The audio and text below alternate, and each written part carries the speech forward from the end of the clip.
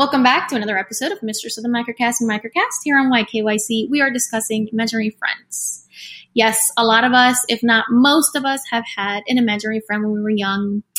It's a great way for only childs to have someone or something to play with. It's an awesome way for kids with creative imaginations and creative minds to be able to explore a friendship that they deem as healthy.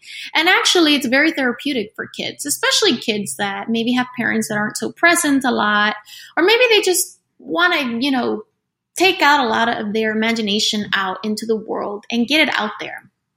Now, there are certain cases where it stops being more of a coping mechanism and it turns into a bit of a scary experience. Now, have you ever heard of a child speaking to their imaginary friend, be it your child or your little cousin or someone, or even yourself, where they were very adamant that this imaginary friend actually exists or existed?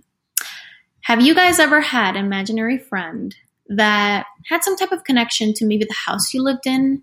Maybe they weren't so imaginary and they were actually real, but you were the only one that could see it.